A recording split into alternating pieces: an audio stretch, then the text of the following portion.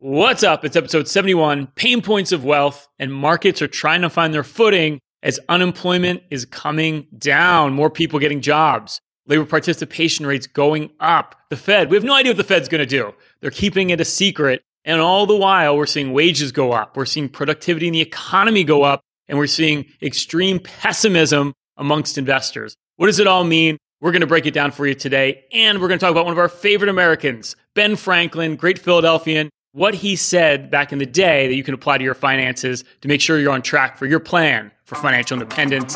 We got a great show. Hit the music. Welcome to the Pain Points of Wealth, the podcast that addresses the pain points that come with creating, growing, and sustaining your wealth, giving you a multi-generational perspective from three Pains in a pod.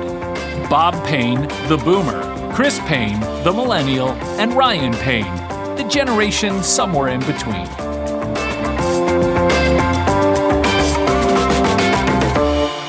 Hey guys, I'll tell you what's up. Inflation. Inflation's up because prices of goods are going up, right? We got more supply than we have demand. Meanwhile, we got Jay Powell and the Federal Reserve. They're actually telling us what they're going to do, right? They're telling us that they're going to continue to taper. Even though inflation's already up 7% year over year, they tell us maybe next month, right? We're in February now, maybe at the end of March, they're going to start to raise rates. Meanwhile, we have all this inflation and the Fed's acting as if it's 2 years ago. Well, you don't know any bureaucrat in government that actually likes to move things quickly. It's been all due respect, anyone works in the government. But we don't even really know what they're going to do, right? We don't know how many times they're going to hike rates this year. We got every bank in the country saying that they're going to raise interest rates. I heard one bank say 7 times. It's like they're just falling over themselves to find like a more dire situation. So I think the bottom line of what you're saying here, Bob, is the Fed's probably not going to be as tough on inflation as they probably should be. Hey, Chris, I often hear you say, when it comes to the markets, history doesn't always repeat, but it often rhymes. Now, I lived through a hyperinflationary period. And we know what the Federal Reserve has to do. We know what they have in their toolbox to curb inflation. And that was when Paul Volcker was our Federal Reserve chairman back in the 70s and 80s, and he put the country into a recession. I don't know. I'm not sure that Jay Powell has the spine to actually put the country into a recession. And if he does, he seems to be taking his time. Well, Dad, that may not be true. I was actually talking to a client of mine yesterday, and she says that she remembers what it was like back in the 70s and the 80s when she bought her first house. She had an 18% mortgage. So she's pretty concerned that the Fed might have the spine to put us back into a recession. I think a lot of our clients feel that way. Well, I agree with Bob here. Really, Paul Volcker anyway, he seemed like a cool dude. He had that big cigar. He just looked like a tough guy. He looks much tougher than Jay Powell. But I digress. But I think, the one thing here, you talk about the 70s, and Dad, you can talk about this or attest to this, is you had what you call that wage price spiral, right? Where wages were going up, but prices for goods and services were going up. So you weren't really getting ahead. The one interesting thing about the report last Friday, as we're recording this, is productivity gains were through the roof. Meaning, yes, wages are going up, labor costs are going up, but companies are becoming more efficient than ever to offset the fact that we have to pay more for the people we have working for us. Now, you're right, Rye. We do have much better productivity today than we did back then. But, one of my favorite Bobisms is the cure for higher prices is actually higher prices. Now, right now, the consumer doesn't seem to care about price, right? You're paying $3.50 a gallon at the gas pump, depending what state you live in. It's not hurting demand. Actually, as a percentage of income, it's not really as bad as it's been in the past. So we still see that demand. But, if prices keep spiraling higher, people are going to stop spending, right? If it gets too costly, they're going to tell you. They're going to let the retailers know, hey, no mas. So what right now, what I think you're going to see happen is you have inflation, especially price increases. Higher prices will take care of themselves. Inflation will take care of itself. And because we have productivity, this economy will continue to rock because companies are being very innovative. I totally agree with that, Dad. This weekend, I was away with some of Luis's, my fiance's family, and they're all in the contracting business. And one of the brothers was saying that he was doing a project for a client of his. He gave them some outrageous quote, and they didn't even balk. They didn't care. They were willing to pay the price, no matter how much it cost. Chris, that sounds like every contractor I've ever had. Well, that's also the point right now, too, is look, wages are going up. They went up over 6.5% year over year. It's a big bump in wages. And if you look at middle class, specifically in the US, who drive a lot of the buying, because people that are extremely wealthy, just because they have more money in their pocket doesn't mean they're going to spend more, but the middle class does. They still have $1 trillion saved from the pandemic. So their wages are going up. We got COVID cases dropping like a rock. if you look at any survey out there, people are saying, hey, I'm going to spend as much money or more than I did in 2019 over the summer. So you're going to have an exuberant consumer as the weather gets warmer, people are getting out, and that's just going to drive growth, because we know in the US, what drives growth, it's Americans love to spend money, and they're going to spend a lot of it. And that is a very, very positive, or we like to say bullish sign for the economy and the stock market. Well, speaking of the stock market, speaking of investing, guys, this is why it all comes down to common sense. Instead of listening to the talking heads and trying to interpret the data to figure out what to do, you pay attention to what's going on and you invest accordingly, right? How many times have we warned our listeners to stay away from bond funds? Some of you guys have looked at the leveraged bond funds, those closed-end municipal bond funds. Year to date are already down 10%. I mean, exactly what we predicted. Well, you know what, Bob? Our crystal ball's been working. What can I tell you? Until it doesn't. Hey, Rod, just look what's happening with interest rates, right, Chris? Inflation goes up. You anticipate interest rates going up. Interest rates go up, right? The one end of the seesaw goes up. The other end goes down. What goes down? Long duration assets, like these bond funds. And also, you look at these non-productive, non-revenue technology companies. I mean, they're dropping like a rock. I mean, the average stock in the NASDAQ's already down 50% this year.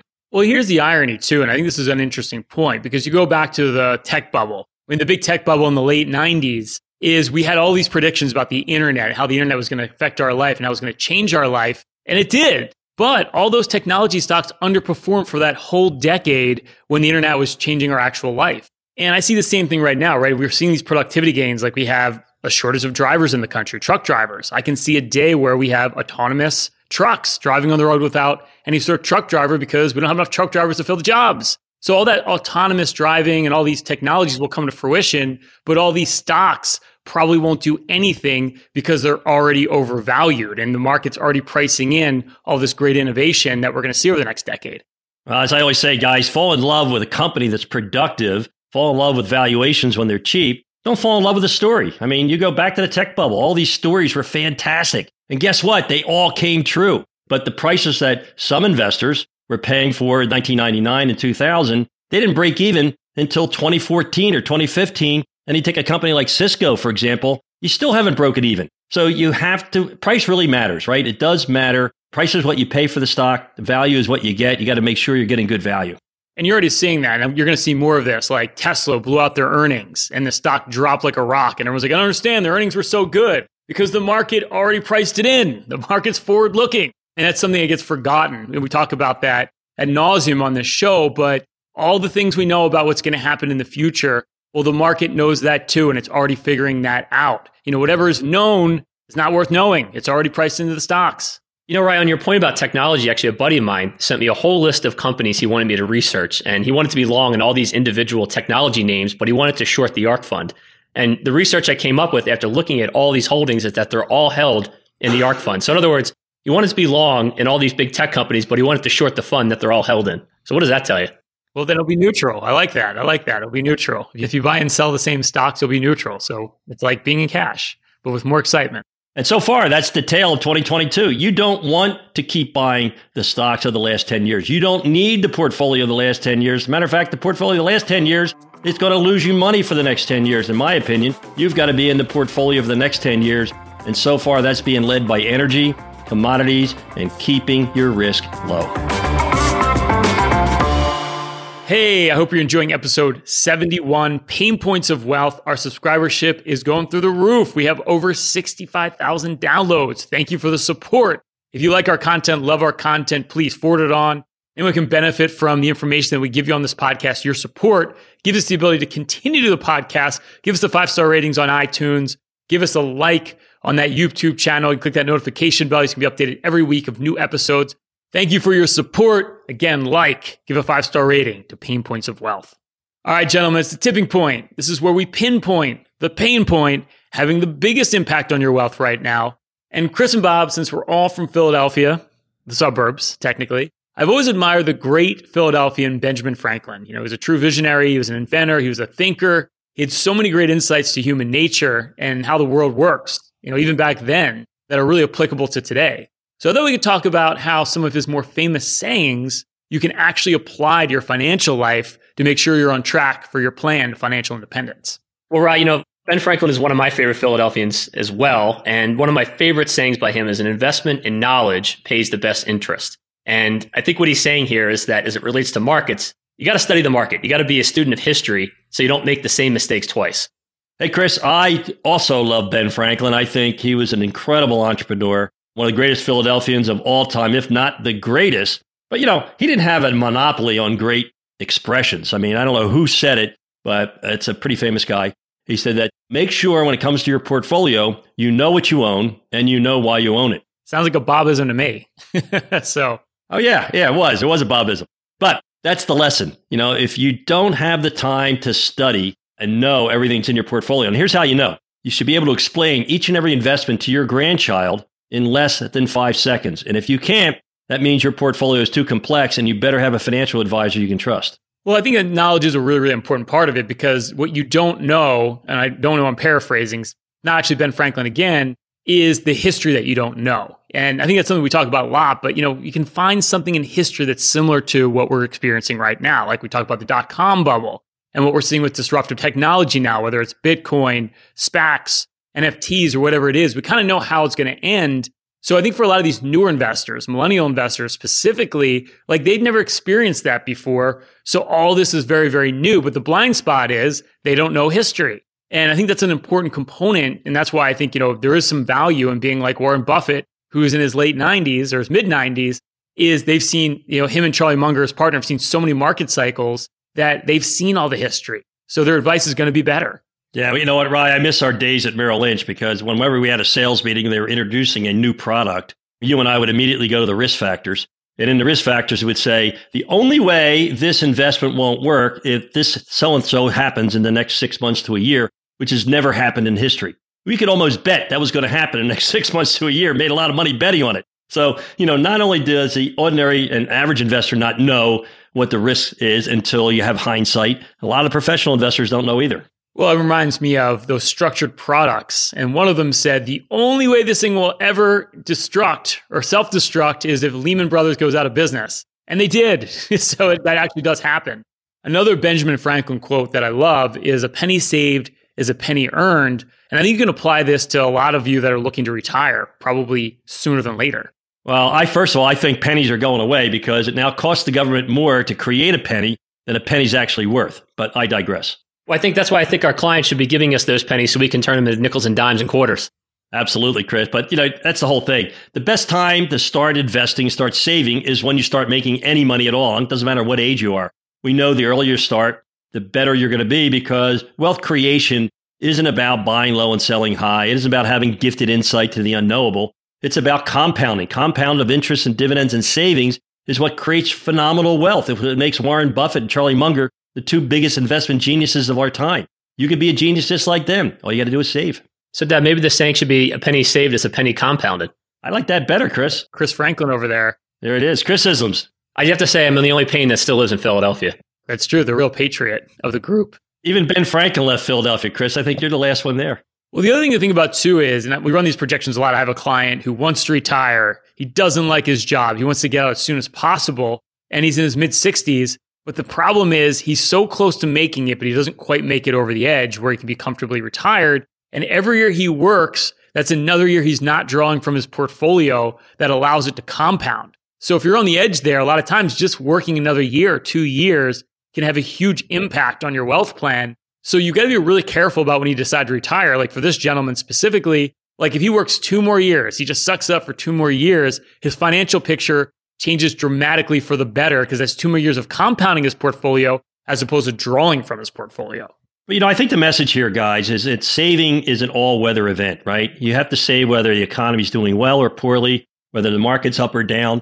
Now, we work with the best and the brightest of clients, and I can't name a client who didn't stop adding to their 401k or thought about adding to their 401k because the market was down, right? It's so counterintuitive, right? Oh, things are bad. I better hold off investing. No, that's the best time to do it.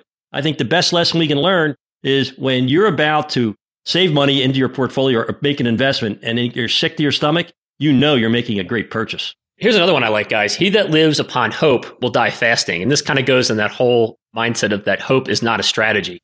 I think that's another Bobism. Yeah, I think you're right, Rye. I think it is a Bobism. And, basically what it means is that, you don't want to just wish your portfolio to do well. You have to make good conscious decisions about how you're investing your money.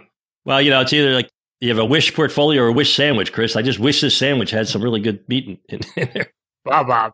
And that's a good point, because at the end of the day, like, it's easy right now because markets are going up. You may be invested and you might thinking I'm okay. But unless you run those numbers, unless you really sit down, look at your expenses, look at what you're saving, look what inflation is going to do to your portfolio, you don't really know. And, it's the old saying, like, we spend more time planning our vacation than we do our financial life. That's insane. No, I absolutely agree, Ryan. I think right now, and Chris, you're seeing this with your clients. I know a couple of calls we've been on is, wow, we've made so much money in the last 10 years. Maybe we should put it on the sidelines so we don't give it back. I mean, the biggest problem isn't the fluctuations of the market or long-term or short-term capital gains. The biggest issue every investor is facing right now is inflation. And how's your money going to overcome that inflation, right? You took at the purchasing power of the dollar. Since I've been born, it's lost like 80% of its value. So if you're going to put your money in cash or you're not going to invest your cash, all you're doing is increasing the probability that you're going to fail as an investor, that you're not going to have enough money to live on. You're not going to overcome that insidious hidden tax we call inflation. Well, you know what, Dad? It's like whenever I talk to my clients, they make that comment about, hey, should we be getting out? Should we just take profits in the sidelines? I go back to that great Warren Buffett quote, which is favorite holding period is forever. The only time you should be taking money out of your portfolio is if you want to buy something. Absolutely, Chris. I agree. Now, there's another great Ben Franklin expression. There are no gains without pains. And this just came out before the No Pain, No Gain radio show, right? So that's not P-A-Y-N-E. That's P-A-I-N for the record. But I agree, there's no gains without us. I mean, come on, we make it happen. We make the magic happen. But it's true, right? I mean, you have to suffer some volatility. Like, there's no reward without risk. And sure, you can sit in cash, you can earn nothing, and your money's not going to fluctuate, but you're losing its purchasing power. But you put your money in a diversified portfolio that is going to fluctuate, which is pain, but you get rewarded in the long term for suffering that volatility. There's no free lunch. Hey, look, you didn't have any volatility, there'd be no opportunity, right? If stocks only went up, right, there'd be no risk. And without risk, there's no opportunity. You get rewarded for investing in the stock market because at any moment and any time, you could lose 50% of its value. That's painful. If you don't want to know what pain is, look at your portfolio right now and cut it in half. That happened in 2008, happened in 2000, right? It's going to happen again. If you can't handle the pain, you're not going to have the gain. Well, here's another one I like, guys, that Ben Franklin said, but also the great John Wooden of UCLA said, by failing to prepare, you are preparing to fail. So really what that comes down to is that if you're not doing some kind of financial planning, you don't have something written down about what your goals are, chances are you're not going to be successful. People certainly don't plan to fail, but they do fail to plan. And it's pretty interesting because when you have children, everybody puts money away for college, whether it's in a trust account or a 529 plan, because it's a goal that's right in front of you, right? 18 years from now, when that child's born, you're going to have to pay tuition. Last I checked, these universities have no humor when it comes to not paying the tuition. Your kid can't get into the dorm, without that check clearing. But when it comes to the bigger issues in life, right? Your retirement, the income you need, planning for Social Security, planning, for your estate. This is something most people put on the back burner. And it's just really that's something where I think there's a lot more procrastination there and fear of finding out that you might not be able to do it that causes this to happen, guys. Yeah, no, it creates a paralysis when you don't know and an inertia. Whereas there's nothing more therapeutic than sitting down and figuring out your financial situation. It's literally what we do, financial therapy. It makes a lot of sense. And to kind of close this up, guys, one of my favorite quotes from Ben Franklin is, wealth is not his that has it, but his that enjoys it. And I also say, Chris, no one enjoys their wealth more than Bob. Man, he lives in the best locations. He goes to the best places for dinner. He's got the best views. I mean, no one enjoys himself more than Bob. Right. You know who else enjoys Bob's wealth? His grandson and heir, Liam. That's true. We've been passed over. Let this be a lesson learned, guys. If you want to have your grandchildren visit you, live in nice places, okay? That's what it comes down to. But, all seriousness, when it comes to wealth, I think this is something I'm hearing from a lot of successful entrepreneurs, a lot of successful people in business, is they're afraid to retire because they don't know what they'll do with their time. And they don't know if they can handle not having that paycheck or that income coming into their checking account every week or two. It's a big fear. And as the older you get, the more fearful you become about your future. And I can see it. And it's something that I think planning helps to overcome those issues. That's so true, Dad. As a matter of fact, I was talking to two clients of mine yesterday, and they just retired this past year. And they were telling me they wanted to know how they were going to get money into their accounts because their accounts were getting a little low. They were afraid to take money out of their investment portfolio. And I went and I showed them just the income that gets generated from their account. And it was about $360,000 a year. And I asked them, I said, do you think you could live off that? And they smiled, they shook their heads, and they said, absolutely. Well, just to sum things up here, guys, and I think our good friend Ben Franklin would agree here, is it's pertinent that you get on top of your financial life. It's better to know than not to know, because once you know and have an idea of what income you're going to need, what inflation looks like, what kind of income you can generate, that's going to get you on that path to financial independence. That takes away a lot of stress and gets you to the life that you want to live. Hey, hope you're enjoying episode 71, Pain Points of Wealth. Bob, Chris, and I now have a collective 75 years helping individuals just like you with your planning and investing. This is literally what we do every single day. Everything you hear on this podcast, along with some due diligence of your own, can help you get ahead financially, literally at any stage of your journey. But if you want a more hands-on approach and you've saved over $750,000 for your financial independence plan, you can qualify for our free full analysis or total financial master plan, where we'll review everything for you. We do 10 a week. All you need to do is go to www.paincm.com/financial plan to see if you qualify. We'll go through all your investments. We'll build you your own financial portal. We'll do a deep dive into everything financially speaking, the fees you're paying, tax optimization, a full savings and income plan to make sure you're on track for financial independence. There's no other firm that'll do all this work up front. But if you have over $750,000 saved for retirement, if you want that free review, simply go to www.paincm.com/financial plan to see if you qualify for a free financial review. All right, it's the hidden facts of finance, random financial facts that may surprise you or even shock you. All right, Bob, Taylor Swift has 8 different albums charting on the Billboard 200 album chart, a huge amount for any artist. However, Prince holds the all-time record for charting the most albums simultaneously with 19 albums at once. That's an incredible number. It is an incredible number, but what's even more incredible, Chris, is that Ryan has each and every one of these albums. And I think he plays them at least once or twice a day. But I just got to shout out to Taylor Swift. What an incredible success. I happen to know the family. I've seen her grow up since she was a little girl. That success is all her. She's amazingly ambitious. She's an entrepreneur, deserves all the success that she has. Oh, well and good, Bob, but Chris says he prefers Prince to Taylor. What can I tell you? Chris, global oil demand has fully recovered, nearing 100 million barrels per day, and that is in light of commercial airline demand is still only 60% of what it was in 2019, which says to me, prices can keep rising. Well, as you guys know, I'm always on vacation. I'm always at the airport. And I have to tell you, I was flying last week, and the amount of people at the airport, the amount of people on the plane, I have a feeling that demand is just going to keep ramping up. I think by the summertime, it's going to be absolutely crazy. Hey, Chris, I got great news. I was out with your cousin Joey the other night, and he called your brother out saying, wait a minute, Chris isn't the one that travels all the time. It's Ryan, because every time I try to reach him, he's in some foreign country. He's on a plane. He's never, ever at the office. I don't know what you guys are talking about. I just sit at my desk and work while the two of you do whatever you want. It's a messed up situation. Bob, the probability of success when day trading is only slightly better to that when flipping a coin. There's historically been about a 46% chance of making money when holding stocks for one day versus 50-50 from flipping a coin. Day traders beware. Well, I'll tell you what, you know who should beware are you, the investor, if you invest, because you turn on any of these talking head programs that are about investing. And what are the shows about? What I bought yesterday and sold today. I had that last week. I don't have it anymore. I mean, it's all about trading. Trading doesn't create wealth. Trading creates commissions. It creates taxes. It actually is antithesis of creating wealth. It's the worst thing you possibly do. Never met a day trader who didn't do as well as my friends who go to the casino who claim they always do well. That's right. They always tell you about your winners, not your losers. Think about that. Chris, a group led by a Russian cybersecurity executive stole early looks at unannounced earnings, making over 82 million trading ahead of unreleased data from over 165 companies. The hackers targeted 2 firms that thousands of public companies use to make electronic filings with the U.S. Securities and Exchange Commission. Well, boys, it just goes to show you crime doesn't pay. Just because you're in Russia doesn't mean you can't go to jail for insider trading. That executive was extradited to the United States to face trial here. Insider trading is as old as the hills, guys. And I think about one of our favorite movies, Wall Street, from the 80s. It was all about getting inside information to trade on it. And just like this situation, it didn't end well for Bud Fox and Gordon Gekko.